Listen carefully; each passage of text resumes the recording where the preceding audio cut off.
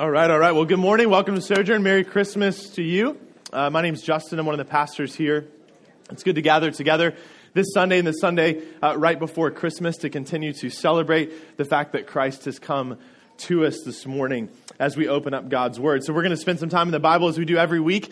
So if you need a copy of the Bible this morning, would you just raise your hand? Somebody will bring a copy of the Scriptures around to you this morning. And if you don't actually own a copy of the Bible, please feel free to take that with you. That's our gift to you as a church. We want you to have God's Word in your hand. We're going to be in Matthew chapter 1 this morning, so you can go ahead and find Matthew chapter 1 this morning. But as we get settled in and get ready to walk through this text in Matthew 1, let me just pray for us before we jump in. Father, I give you thanks that we are able to gather together this morning. And Lord, I'm just reminded this morning of how unworthy I am to stand up here this morning, to open up your word and to preach. But Lord, I give you thanks that it's by your grace that I can do this. It's not about what I'm able to do in my own strength, my own ability, my own knowledge, my own experience. Lord, it's your grace in and through me and in and through this church that we're able to be here this morning, that we're able to open up your word. It's a gift of your grace that you've given us your word to help us to understand who you are, to help us understand our need for you, to interpret our lives in light of your word. And so I pray this morning that as we open up, as we look at this text in Matthew 1 this morning, that you would do a work in our hearts this morning. I pray we'd be encouraged. I pray we'd be refreshed this morning. That as we stand on the promises of God this morning, on your promises, Lord, that we would recognize how much we need your grace. So Lord, we love you. We thank you for this time we have. We thank you for the Spirit that helps us to understand. We pray, Holy Spirit, this morning that you would illuminate your word for us and that would impact not only our heads, but our hearts. And because of that, impact our lives for your glory and for our good. We pray all this in Christ's name. Amen. You know, a little known fact about myself, as I even found out this morning, is that in high school, one of the things I participated in outside of the normal kind of activities of going to class and all that stuff was theater. I was actively involved in theater in high school. I was mentioning that this morning to somebody, and they were like, "What? Seriously?" Yeah, that's what I did all through high school. Started in middle school, all through high school. I was in all kinds of plays all through my high school career, and I distinguish that plays, not musicals. That's a big difference if you're in the theater world. I did plays, didn't sing any songs, just memorized lines and performed in all different kinds of productions. Well, my senior year, we had a new theater teacher, and she decided that one of the things she wanted to do was to put on a production of a bunch of scenes from a bunch of different Shakespeare plays. And so I wasn't super excited about that. I didn't even tell my parents about it. And so they never even saw me perform in this because I was like, whatever, it's just Shakespeare plays. And kind of had to jump into this. And so we were going to perform it for the school. And so she assigned parts for the different sections of the plays that we were going to perform. And so I got assigned to play Romeo opposite my friend Laura in Romeo and Juliet's famous balcony scene. Now, if you've ever read Shakespeare before, maybe that was forced on you in your English class or something like that. Maybe you enjoy reading it. Not the easiest thing to read, certainly not the easiest thing to memorize. And so we practiced and we walked through all of this stuff. And so maybe you're familiar with that story. Maybe you're familiar with the story of Romeo and Juliet because you've read it or you saw the Leonardo DiCaprio movie, which is like, I guess almost like 20 years old now. But maybe you have a vague understanding of the story. But if you don't, let me just refresh your memory a little bit. So Romeo and Juliet are two star-crossed lovers, right? So they fall in love with one another essentially as teenagers. But they come from these warring families, the Montagues and the Capulets, and they're not able to really be with each other in this relationship because of the feud that their families have going on with one another. And in this particular scene that I had to perform in front of my classmates, in front of the school, Romeo comes into Juliet's yard. He wants to try, maybe he can see her, or maybe he can talk to her. And at this particular moment, she comes out on the balcony. She doesn't realize that Romeo, which kind of creepily, right? I mean, he's like sneaking into her backyard, right? But whatever. She comes out on the balcony and she starts to talk about her heartache, her anguish that she has over the fact that she can't be with him. And she delivers some of the most famous lines from the whole play. So let me read you a few this morning. She says, "O Romeo, Romeo, wherefore art thou Romeo? Deny thy father and refuse thy name. Or if thou wilt not, be but sworn my love, and I'll no longer be a Capulet. She continues, Oh, be some other name. What's in a name? That which we call a rose by any other name would smell as sweet. So Romeo would, were he not Romeo called, retain that dear perfection which he owes without that title.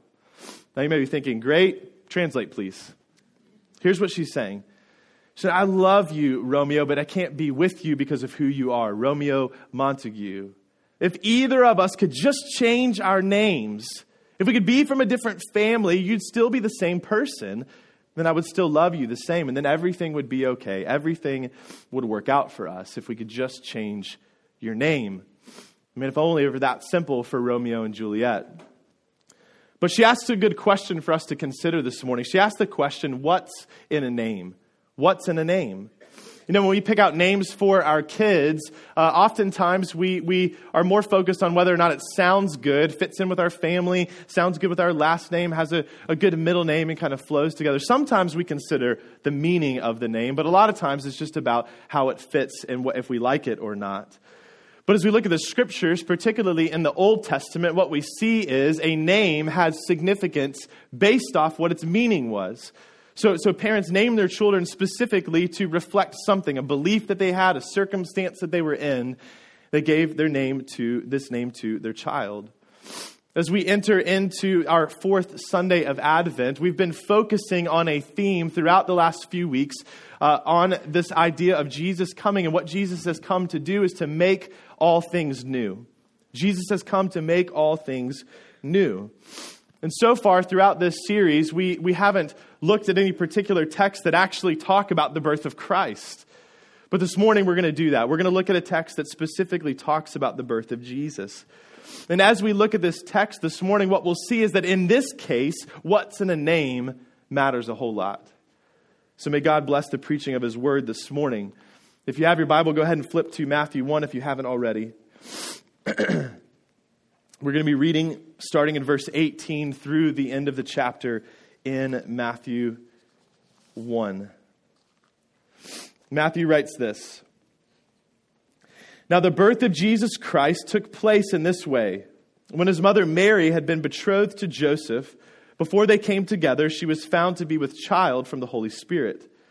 And her husband Joseph, being a just man and unwilling to put her to shame, resolved to divorce her quietly. But as he considered these things, behold, an angel of the Lord appeared to him in a dream, saying, Joseph, son of David, do not fear to take Mary as your wife, for that which is conceived in her is from the Holy Spirit. She will bear a son, and you shall call his name Jesus, for he will save his people from their sins. All this took place to fulfill what the Lord had spoken by the prophet. Behold, the virgin shall conceive and bear a son, and they shall call his name Emmanuel, which means God with us. When Joseph woke from sleep, he did as the angel of the Lord commanded him. He took his wife, but knew her not until she had given birth to a son, and he called his name Jesus. Matthew, in the beginning of this gospel account, has spent the first 17 verses just giving kind of a prologue to this story. He's listed out the genealogy of Jesus. He's talked about the different generations that Jesus has come from. And so he's listed off a bunch of different names through the first 17 verses. But then he gets to verse 18 and he's going to set up the story that it's going to tell.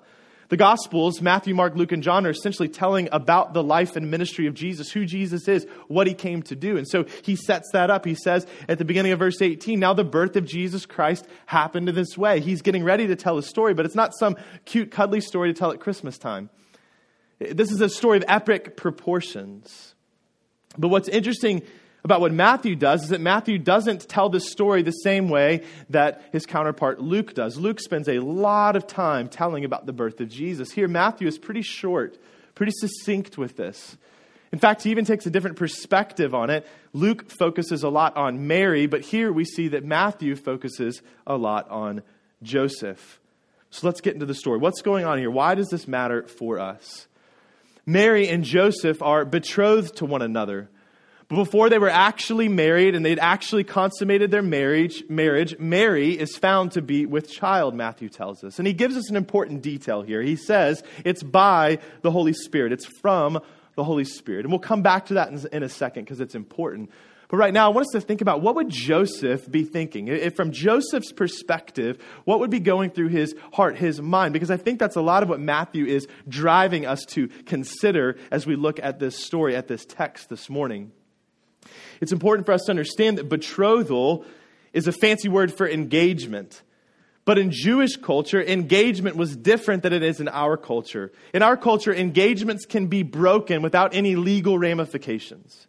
Someone can be engaged and then decide they don't want to be engaged any longer, and there's no legal course of action that needs to be taken to end that engagement. But it's different in Jewish culture.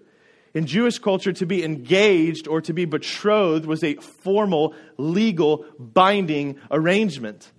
A Jewish man and a Jewish woman would be legally bound together, even being called husband and wife. But for this betrothal period, what would happen is the woman would live with her parents for roughly a year.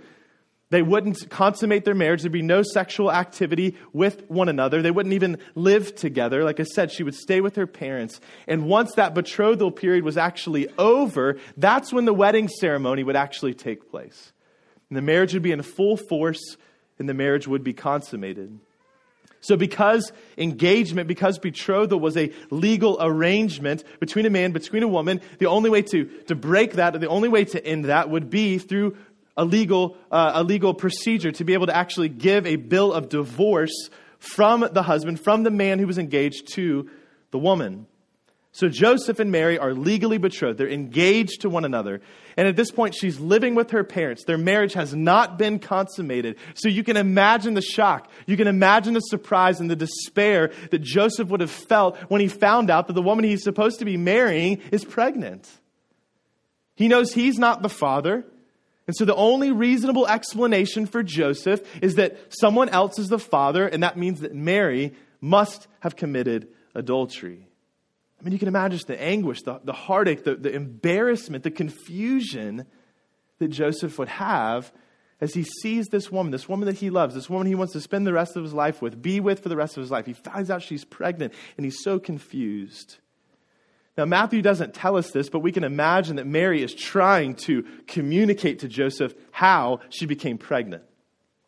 She tries to tell him, as we learn in Luke 1 and 2, that she has an angel has come to visit her, and this angel told her, "Look, this is what's going to happen. The Holy Spirit is going to come, and you are going to bear the Son of the Most High God. You're actually going to give birth to the Son of God. The Holy Spirit will enable you to become pregnant outside of normal human reproduction." So you can imagine at this point when Joseph kind of confused, not understanding what's going on. Mary's trying to tell him what's happened, and he's just thinking, "Nice one, Mary.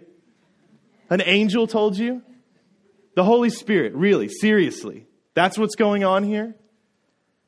See, though Joseph presumably would have the right to be sad, he'd have the right to be angry, to even have justice come about.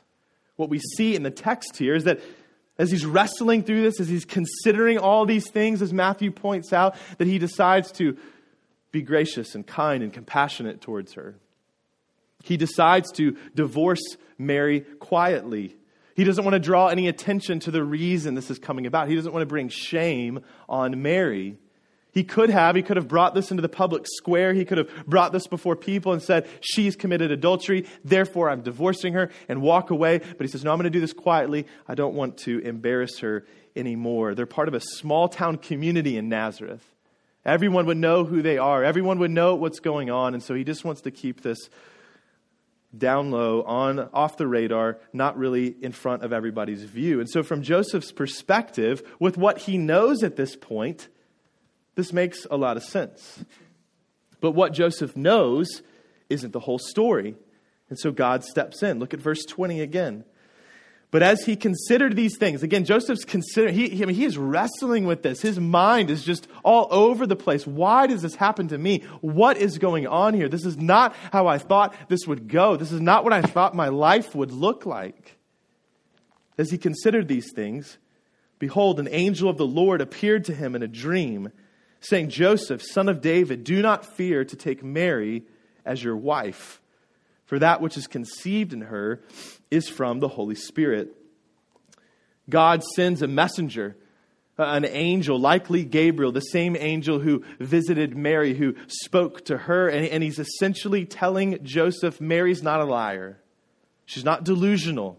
She's telling the truth. This is a work of the Lord, Joseph. It's a miraculous thing. The Holy Spirit has enabled Mary to become pregnant with this baby. What he's communicating to Joseph is, Joseph, don't fear, don't despair. This is from God. But the Holy Spirit doesn't stop there. He tells Joseph more. He gives him good news, not only for Joseph, but for all the world. Look at verse 21. He continues, she will bear a son, and you shall call his name Jesus, for he will save his people from their sins. This child, conceived by the Holy Spirit, is not just any child, Joseph. Mary will have a son, and you shall call his name Jesus, for he will save his people from their sins. Now, before we go any further, let's not miss something here. What was custom was for the father to name the child. And so what the Holy Spirit is saying here is, look, Joseph, this is not your biological child, but what I want you to do is I want you to name him. I want you to give him his name. Joseph, you name him Jesus. We have to understand there's a risk here. Will Joseph accept Mary as his wife? Will Joseph accept this child as his own son? Name him Jesus. Name him Jesus, the angel says. Why? Because he will save his people from their sins. The name Jesus means Yahweh saves, the Lord saves. It's the same name of Joshua or Yeshua in Hebrew. It's a name full of promise. It's a name full of hope. It's a name that would remind his parents and any person that he comes in contact with of what they most need, salvation from God. Every time the name Jesus is spoken, it would remind people of their need, salvation from God. And see, the people of God have longed for salvation. They've longed for restoration since sin entered into the world. We see that all throughout the Old Testament. Through all the failings, falterings, and foibles, the wretched rebelliousness, the wayward wanderings, the pining for glory for themselves and chasing after anything and anyone except God. Even in that, the desire remained. It was known, it was felt deep within their hearts, in the depths of who they were as people. They know they needed restoration. They know they needed rescue. They know they needed redemption. And they know that the only one that was able to do that would be able to do that, would be God. Because they couldn't rescue themselves. They tried over and over again to fix their problems, tried over and over again to overcome the darkness in their life and the despair that they had and the difficulty they had, the dysfunction that they had. And they realized, no, I can't do this. Only God can do this. Yahweh saves. Jesus. And God promised he would rescue. He's been in the business of rescuing and redeeming. He's been in the business of unfolding his redemptive plan all throughout history. He says, I will save you. I will restore you. I will give you new hearts. I will purify you. I will make you a new people. I will bless you. I will forgive you. I will reconcile you. I will do it, declares the Lord.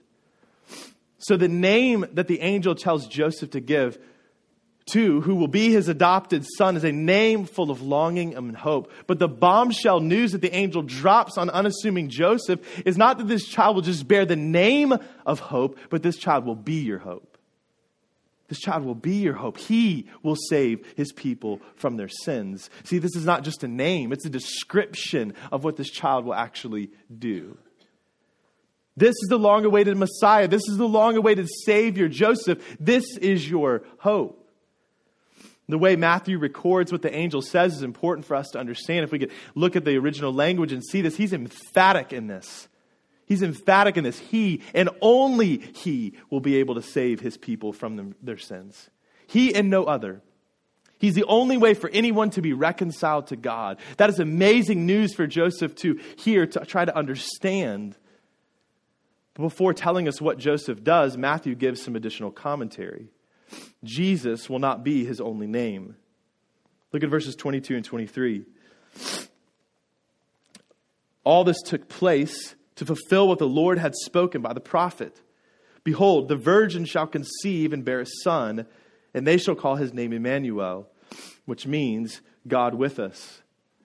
In Isaiah chapter 7, Isaiah prophesies there that God's people will be delivered. He talks about a salvation with a small s, Salvation with the small is saying God's people will be delivered. But what we see Matthew doing here is taking that and saying, yes, while it's true in an immediate sense, back when Isaiah wrote that God's people would be delivered, what Matthew is saying is that there's so much more than that. It's so much larger than that. There's eternal significance to this. Salvation with a capital S for God's people is here.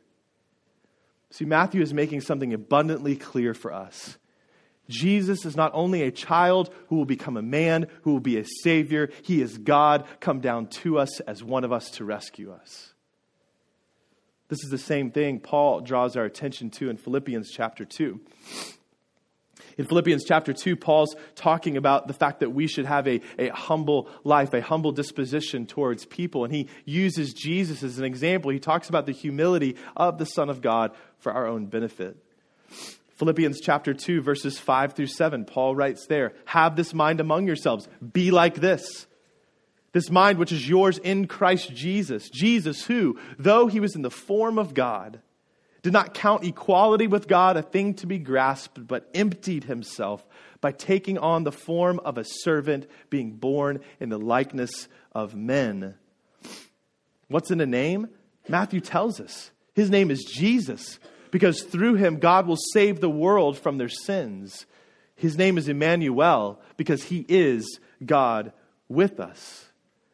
See, through these names, what Matthew's communicating to us this morning is that it's both what Jesus will do and who Jesus is that come in and through his name. Now, how does Joseph react to this message? Look at verses 24 and 25. When Joseph woke from sleep, he did as the angel of the Lord commanded him. He took his wife, but knew her not until she had given birth to a son, and he called his name Jesus. Man, I wish Matthew gave us a little more commentary. I mean, you can imagine waking up from a dream like this being like, hold on a second, like what just happened? What's really going through Joseph's mind at this point? We don't really have that view into Joseph's life, into his mind, what he's thinking, but what Matthew does tell us is what's most important, and that's what Joseph actually does. He did as he was commanded. He accepted Mary as his wife, and he accepted this child as his own son. He became Jesus' adopted father. He called his name Jesus. Joseph called his name Jesus. He gave his child the name that means Yahweh saves. He gave his own Savior the name Savior. That's crazy to me. What kind of emotions did he feel? Did he even understand? Did he even really grasp what was going on as he named his son Jesus? But there's something else I want to note that's significant in what Joseph does here, and it goes back to what the angel had said to him. He addressed Joseph as Joseph, the son of David.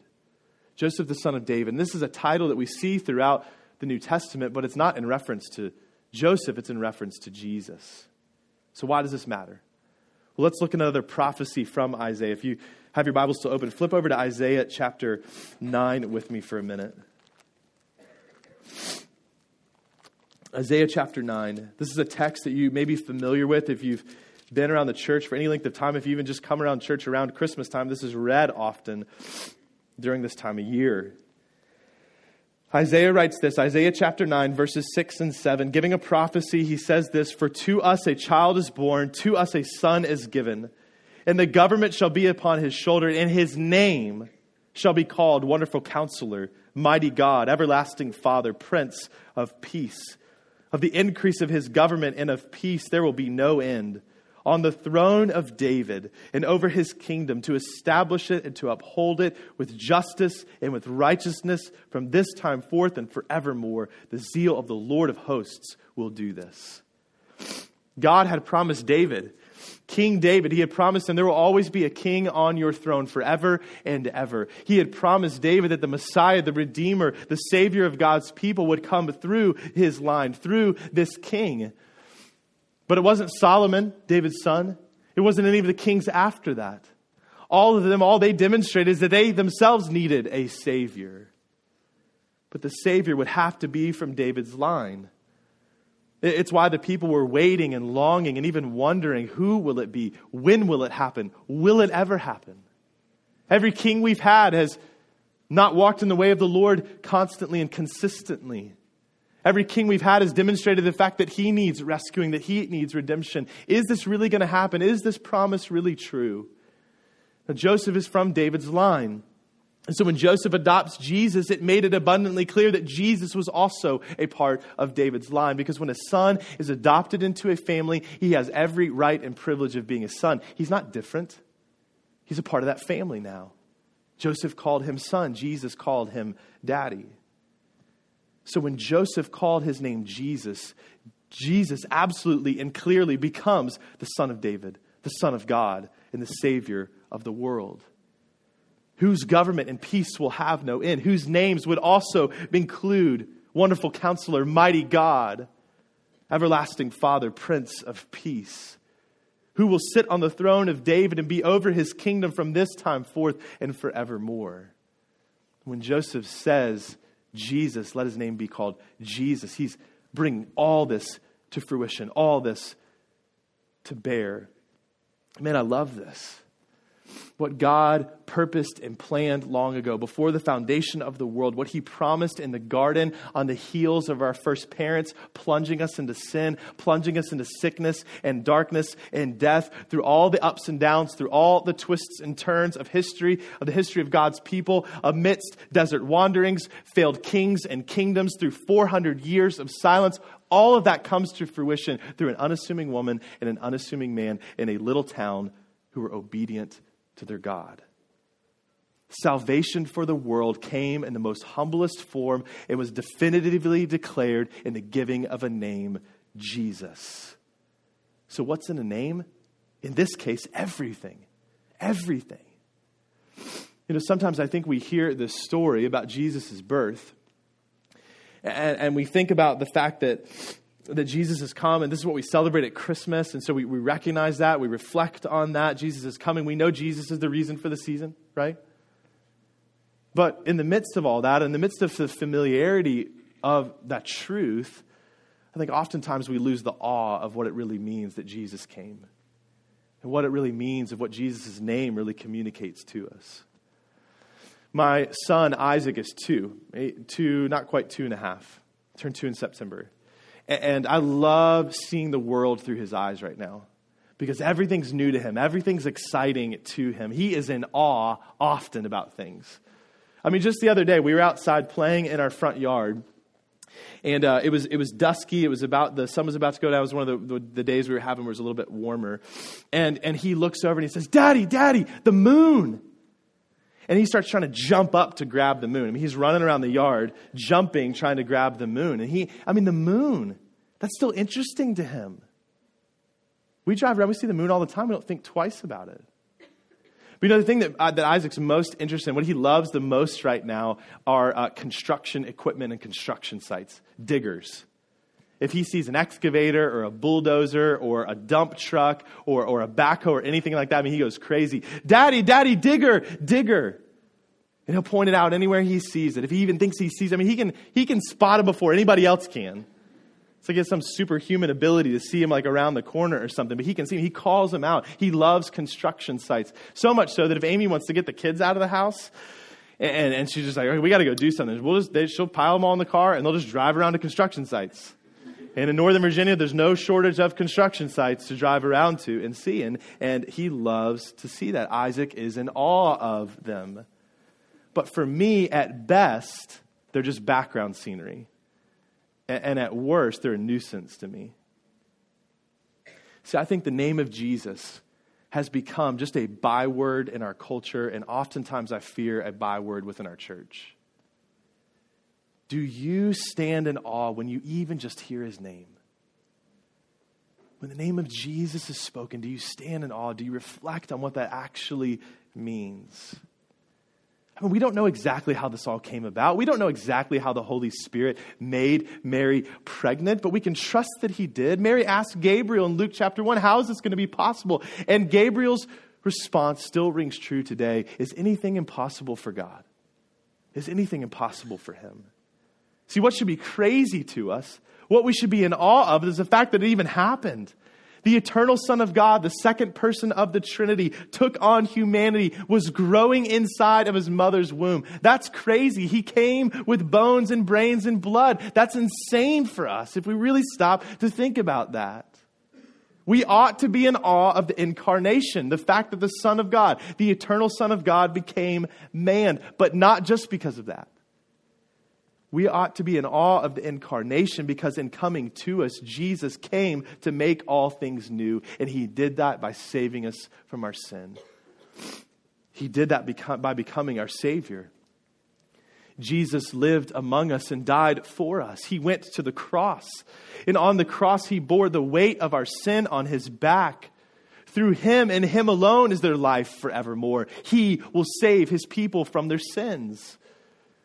Hebrews chapter 9, the author of Hebrews gives us a glimpse of what Jesus has accomplished for us. And so I want to read this over you this morning. Just stop for a minute, put down your pen or your pencil. Just listen to God's word read over you this morning from Hebrews chapter 9. This is what the author of Hebrews says. But when Christ appeared as a high priest of good things that have come, then through the greater and more perfect tent, not made with hands, that is not of this creation, he, Jesus, entered once for all into the holy places.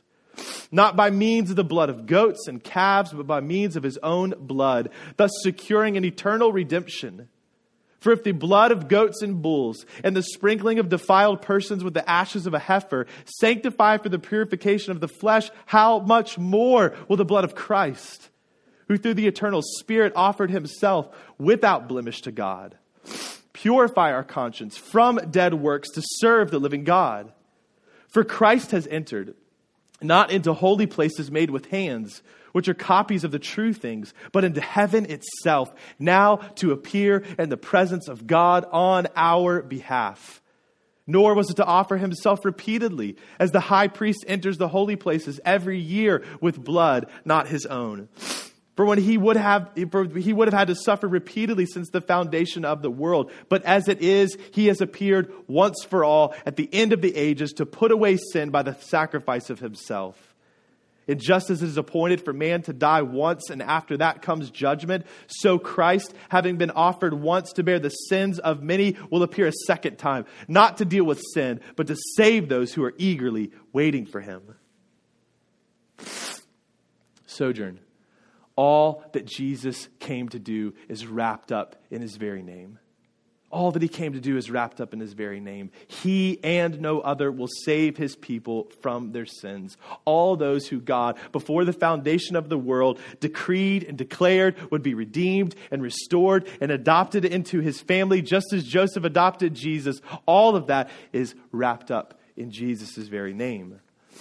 So let me ask you this morning, has the name of Jesus become background noise to you?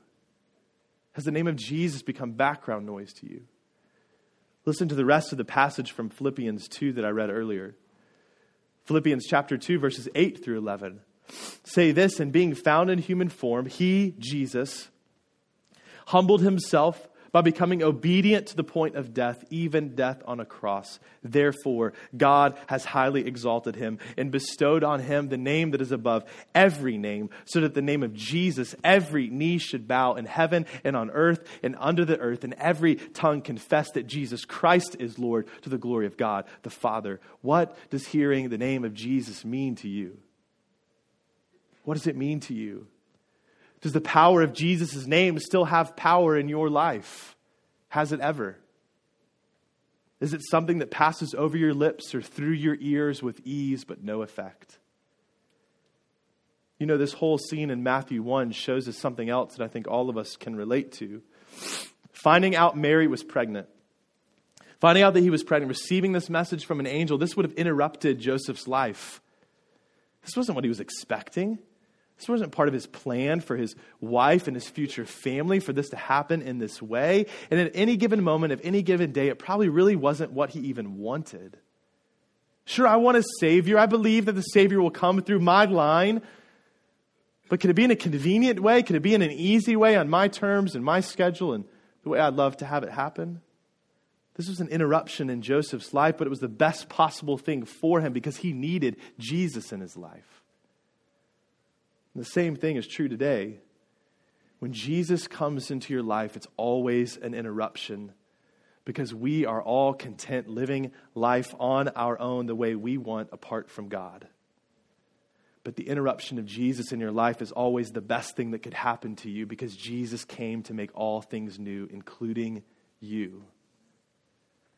In Romans chapter 10, verse 13, the Apostle Paul says there that everyone who calls in the name of the Lord, everyone who calls in the name of Jesus will be saved. Have you called in the name of Jesus? Will you call on the name of Jesus?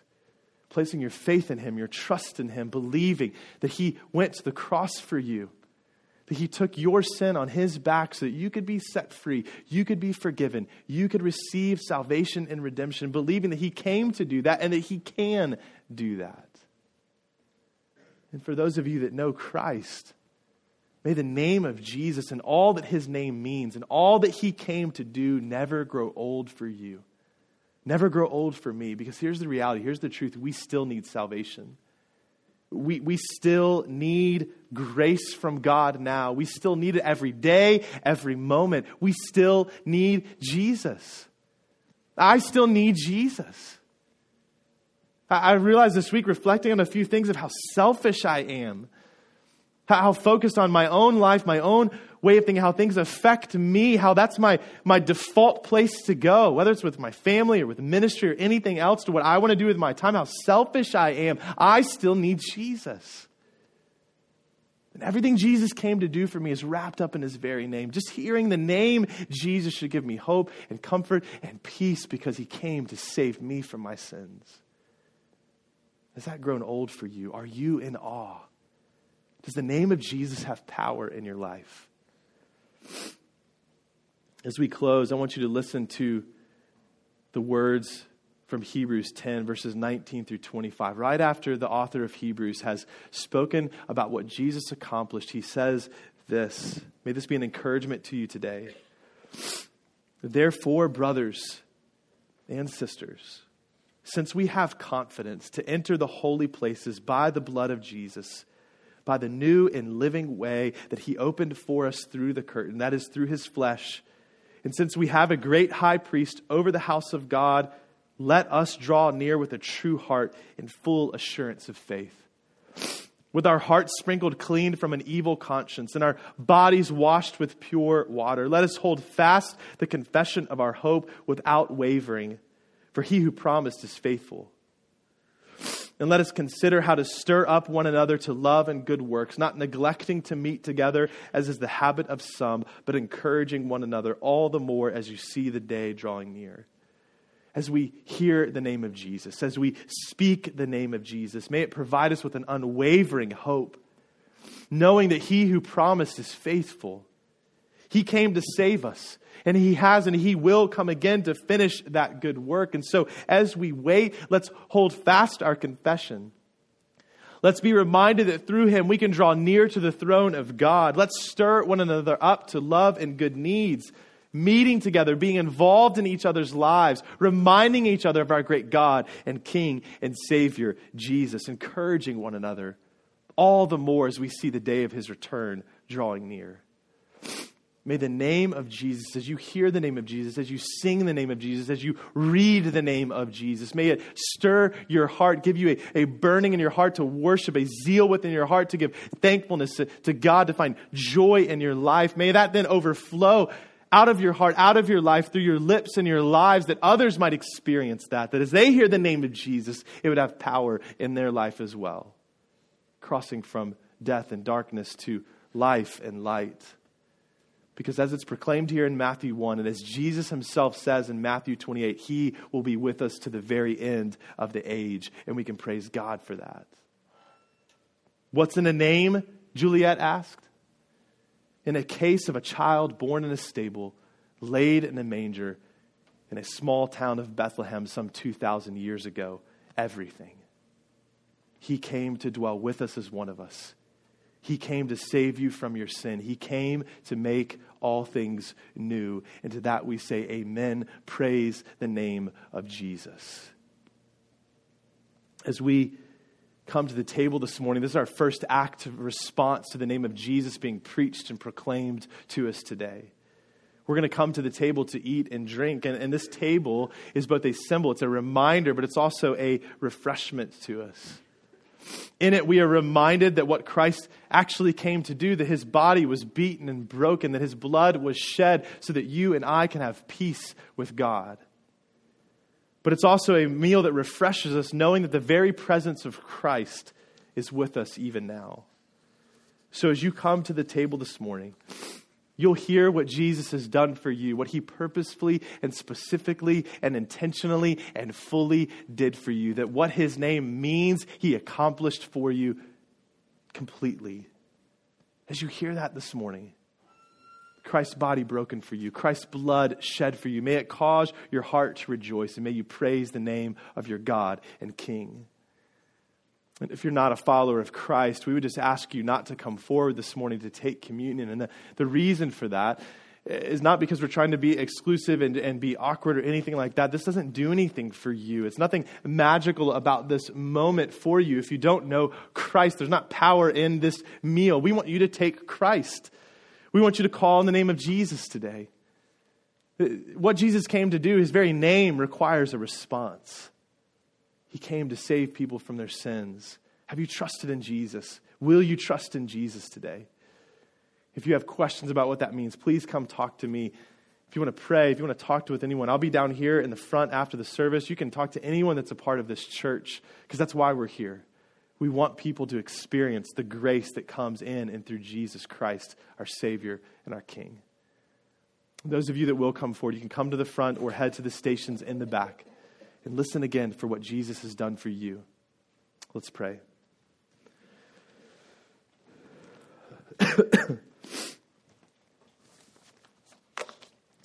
Father, this morning, we give you thanks again for the opportunity it is to gather together, to hear the name of Jesus preached.